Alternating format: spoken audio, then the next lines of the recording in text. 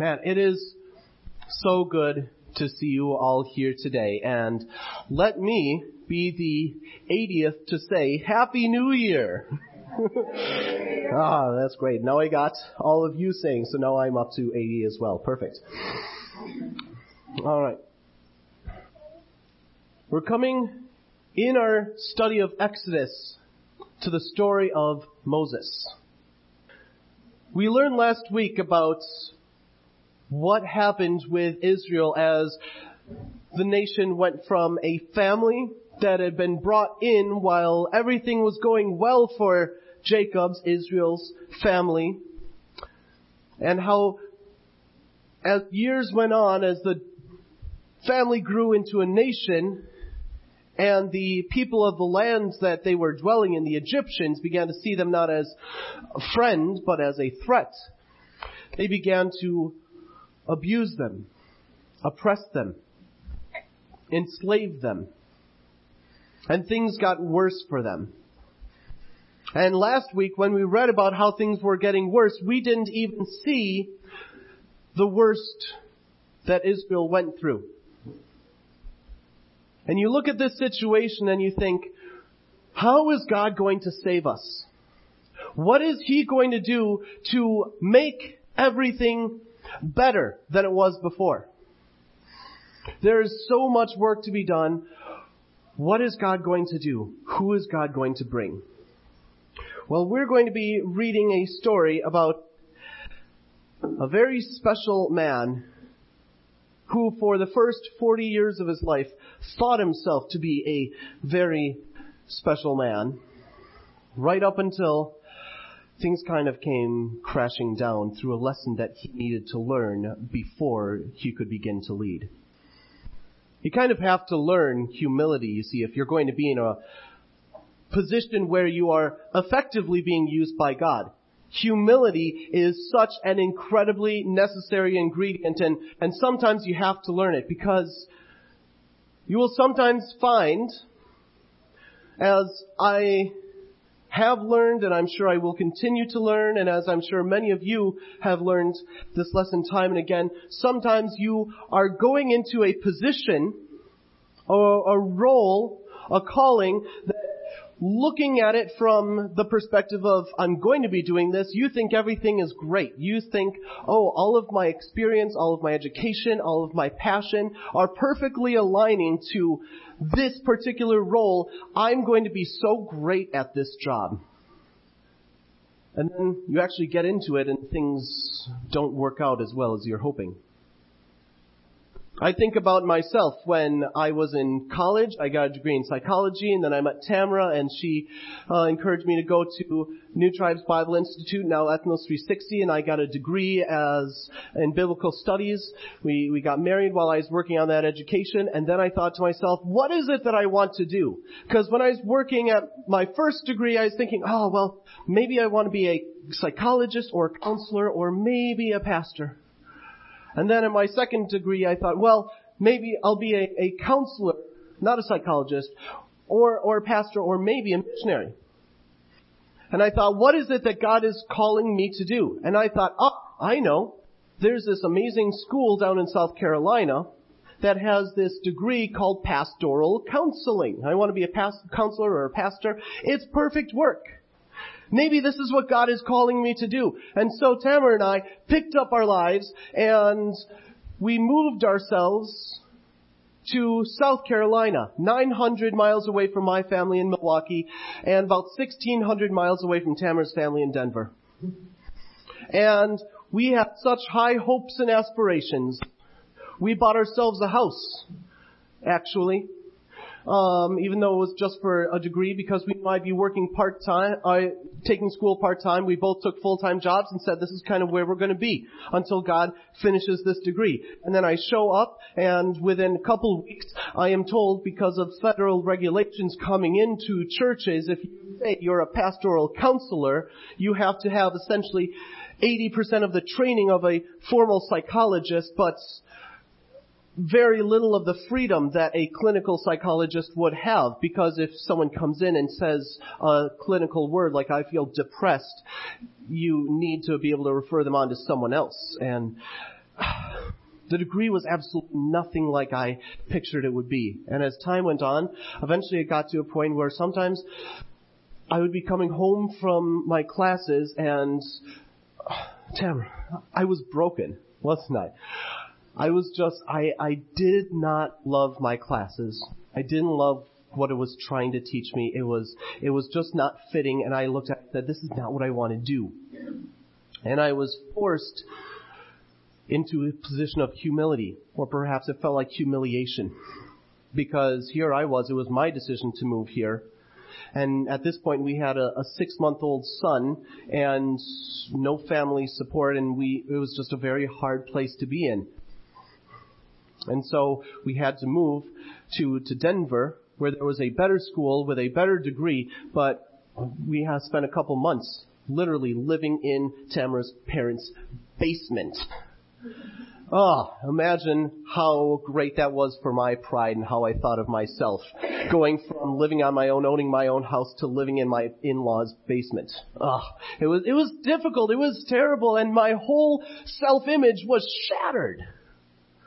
Everything I thought was good and great about me, every strength I thought I had, amounted to nothing. And yet that's exactly where God wanted me to be, and where He brings me to again and again in my own life. Where He needs to bring each and every one of us. Because oftentimes, we will find that the biggest reason God cannot use you and me in His work, we might try to do His work, but the reason we might find that we are being ineffective turns out to be because of pride. And 2 ways that this pride can show itself in our lives are what we're going to be dealing with over the next couple of weeks. The first of these is the pride of believing what I can do and declaring what I can do. It's the pride of arrogance, what we typically think of as pride. This is the pride of, I am self-reliant, I am self-directed, I am self-determined. I know what I can do, I know where I'm going, and ain't nobody gonna stop me. This is the kind of pride that looks to God and God says, God, you had better be thankful on Thanksgiving Day for me, because where would you be if I was not doing what I'm doing? We'll talk about that next week, but this week we're going to be looking at a different kind of pride, which can also be harmful. Because there isn't just the pride of saying, I decide what I can do. There's also the pride of saying, I decide what I cannot do. Actually, never mind. The first one's what we're going to be talking about. The second one is what we're not going to be talking about yet. I got myself all twisted and turned. That's what happens when you prepare multiple messages. When you have the pride of believing what you cannot do, this is one that seems counterintuitive to us because it looks sometimes like humility. But it is a false humility sometimes. There's the pride that's self-effacing, that says, I am worthless, I am helpless, I am useless, and I just can't. This is the pride that says, God, don't even ask, because I won't, because I can't. Alright? And I'm not talking about being reasonable and being wise and accepting your limits. I'm talking about pride of just saying, I don't think I can, so I'm never, ever going to try.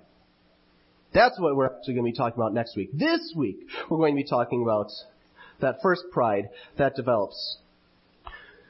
Because Israel is in a desperate situation at the time that Moses comes along. Things have been looking bleaker and bleaker, and God had made a promise to Israel, after 400 years, I'm going to bring you out. And when the whole nation is enslaved, they would be thinking, how could it be that we are going to be saved? And in fact, Pharaoh even exerts his authority to the point that when he thinks Israel has become too much of a problem, he enacts a genocide where he first tries to tell midwives, as soon as any boys are born, commit an abortion. Kill the baby. And they refuse to. by neglecting to do their work of actually showing up. They say, oh, these vigorous women they have babies so fast that I can't possibly get there in time, and then the baby's born, and what can I do? And God blesses them for it, but the Pharaoh says that's not good enough, and he begins to tell all of the Egyptians, every time you see a newborn baby, throw it into the Nile. Genocide, it's a terrible thing. Every single baby boy. But there are some parents that have a baby, and they feel the need to do something a little bit different. In Exodus chapter 2, verses 6 through 10, we read about a baby who has been saved, preserved, kept hidden from the Egyptians until they began to suspect, and then placed into a basket and placed in the reeds near where the princess of Egypt goes to bathe in the morning. And we read in verse 6 of chapter 2 that when the princess saw the basket and opened it, she saw the baby. The little boy was crying, and she felt sorry for him. This must be one of the Hebrew children, she said. Then the baby's sister approached the princess. Should I go and find one of the Hebrew women to nurse the baby for you? She asked. Yes, do, the princess realized. So the girl went and called the baby's mother. Take this baby and nurse him for me, the princess told the baby's mother. I will pay you for your help. So the woman took her baby home and nursed him. Later, when the boy was older, his mother brought him back to Pharaoh's daughter, who adopted him as her own son. The princess named him Moses, for she explained, I lifted him out of the water. Now, the little girl that was Moses' sister, and coming and saying, oh, should I get the baby's mother? She was probably about 5 or 6 at this time, so it's really doubtful that the princess actually was tricked by this little girl. She probably knew exactly what was going on, and yet, with this genocide going on and all of these babies dying, this princess said, I can save at least one life, one Hebrew boy. And she did. She took compassion on this Hebrew baby and saved him. And not only saved him, paid the mom to be a mom. Wouldn't that be great, moms, if you got paid full time for being a mom? Oh, wouldn't that be wonderful? And then, when the time came and he was old enough, he was brought to the pharaohs, the royal Egyptian household, and raised and trained in that household. So what is the obvious conclusion after all of this? Here you have a Hebrew boy who has been seen as special by the parents, who has been saved from a genocide and raised as Egyptian royalty. And you have on the other hand a nation who is enslaved and oppressed, but who has the promise of God that sometime within that baby's lifetime, God is going to save him. God is going to save the nation and bring them out of Egypt again. What is the obvious conclusion to draw here? The obvious conclusion is that Moses is going to be the one to save them. He's the obvious choice. And the great thing is, God is going to use Moses. And He will even use the skills that he learned about ruling a nation. But God's not going to use him for the reason he thinks. And there's a couple hard lessons that he has to learn. In Exodus chapter 2, verses 11 through 14, we read, Many years later, when Moses had grown up, he went out to visit his own people, the Hebrews, and he saw how hard they were forced to work. During his visit, he saw an Egyptian beating one of his fellow Hebrews. After looking in all directions to make sure no one was watching, Moses killed the Egyptian and hid the body in the sand. The next day, when Moses went out to visit his people again, he saw 2 Hebrew men fighting. Why are you beating up your friend? Moses said to the one who started the fight. The man replied, Who appointed you to be our prince and judge? Are you going to kill me as you killed that Egyptian yesterday? It's 40 years later. Moses is about 40 at this point. He has been raised by Egyptians. He is essentially Egyptian royalty. He is the obvious choice to save Israel.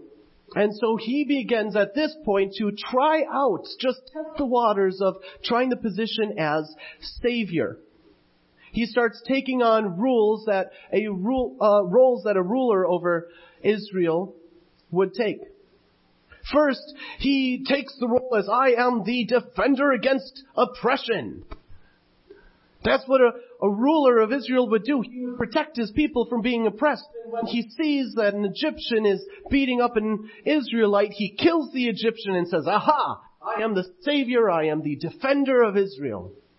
And then the next day, he sees two Hebrews fighting, and he says, aha, not only is the ruler of Israel its protector, it is the arbiter, it is the judge, and I will be the arbiter of Israel. I will judge disputes within Israel and right all the wrongs and bring peace and unity within my people. I will protect it from threats from the outside, and I will bring unity to within. I will be the Savior of Israel, says Moses, because I am, after all, the obvious choice.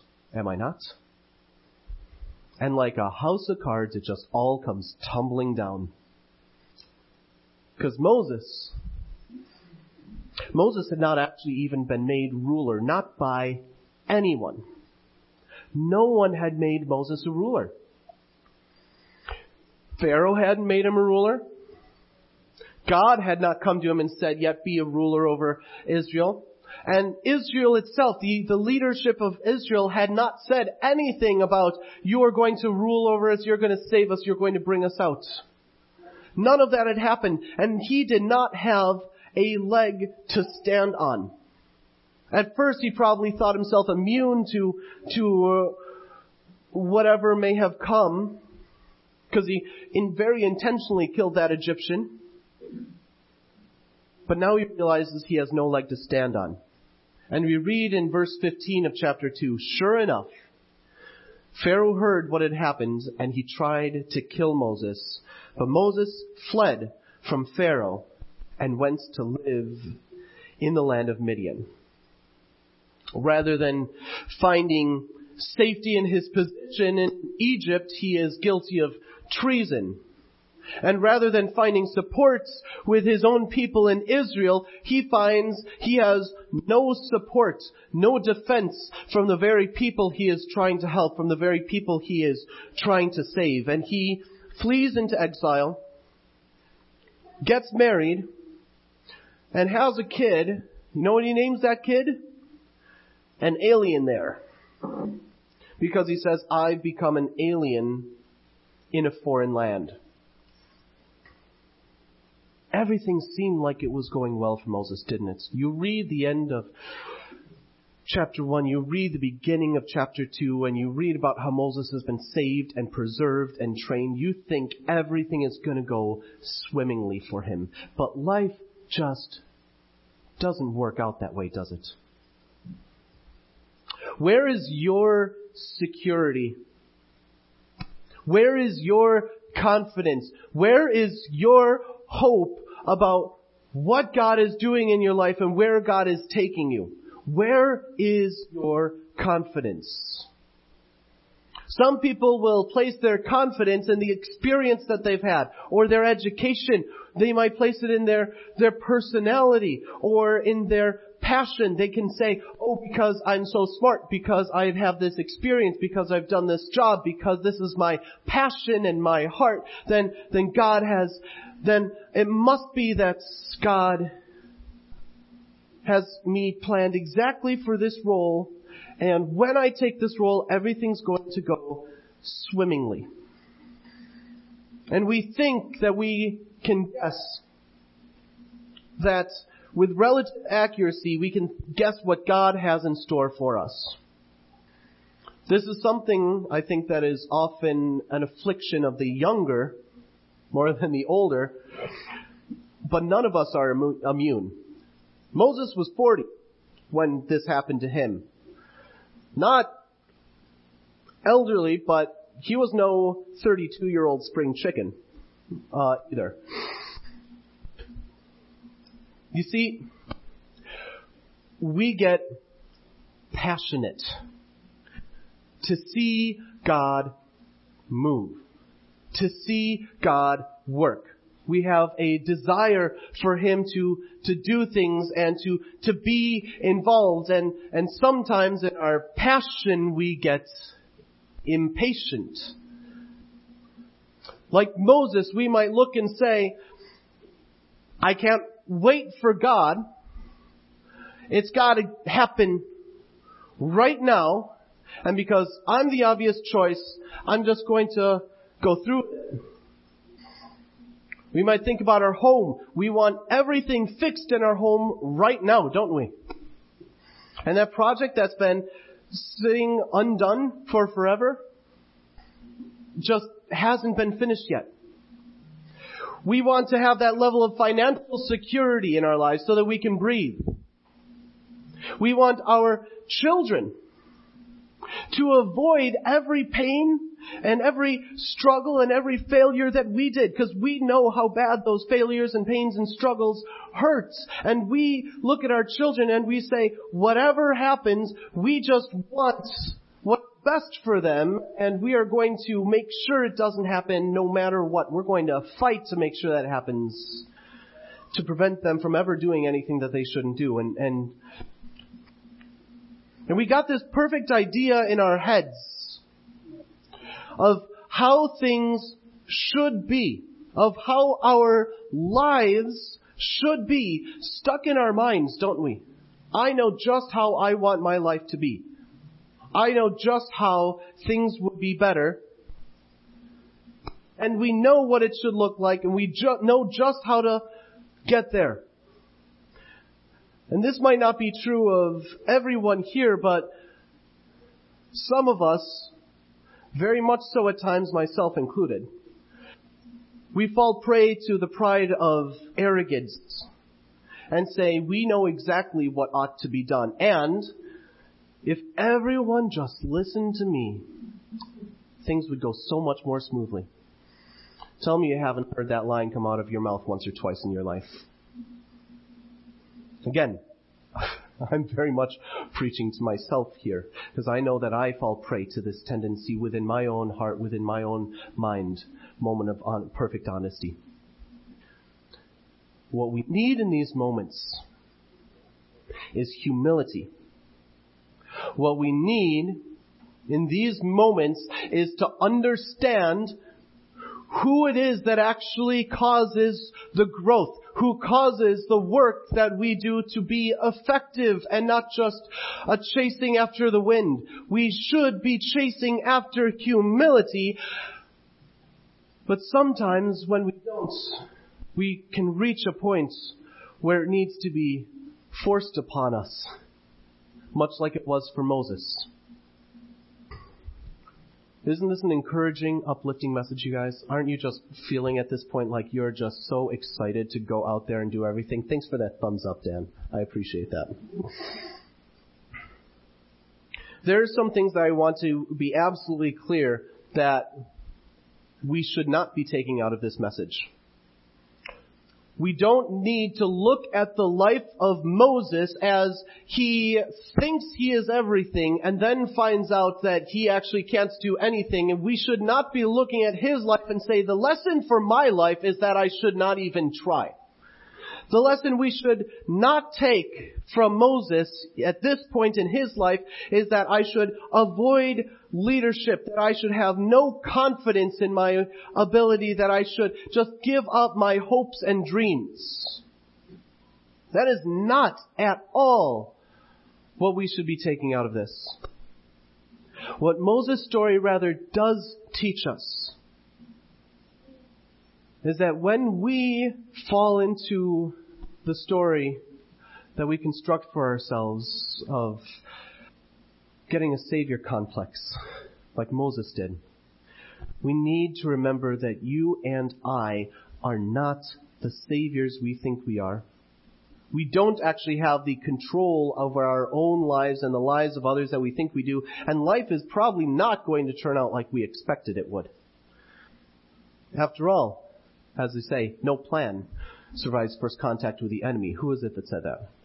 Anyone remember? I don't know, some famous general. And you know what?